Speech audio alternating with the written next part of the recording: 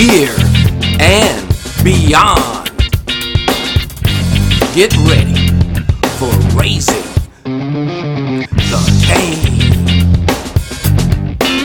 Straight from the Wall Street Journal.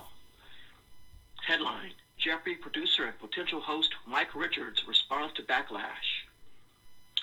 In letter to staff, executive producer who emerged as frontrunner in Race to Succeed, Alex Trebek addresses concerns about conflict of interest, allegations of gender bias.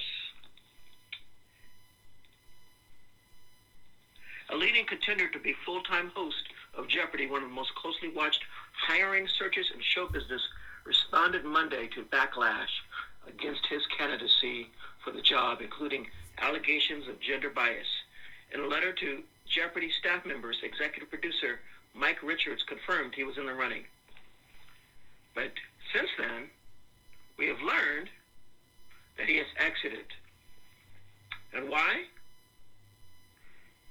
It's because, as he says it, over the last several days, it has become clear that moving forward as host will be too much of a distraction for our fans and not the right move for the show.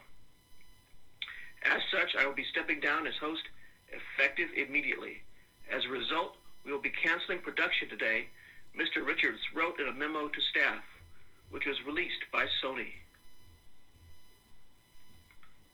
And this is a week or so after controversy arose about his inside role in the hiring search, which included, as you know, LeVar Burton, formerly of Reading Rainbow and Star Trek: The Next Generation, as well as Mr. Richards' involvement in past employment lawsuits and a series of offensive jokes he made on a podcast years ago. So strap up, folks.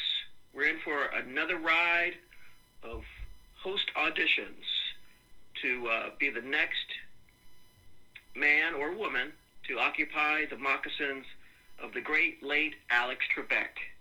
Signing off for now.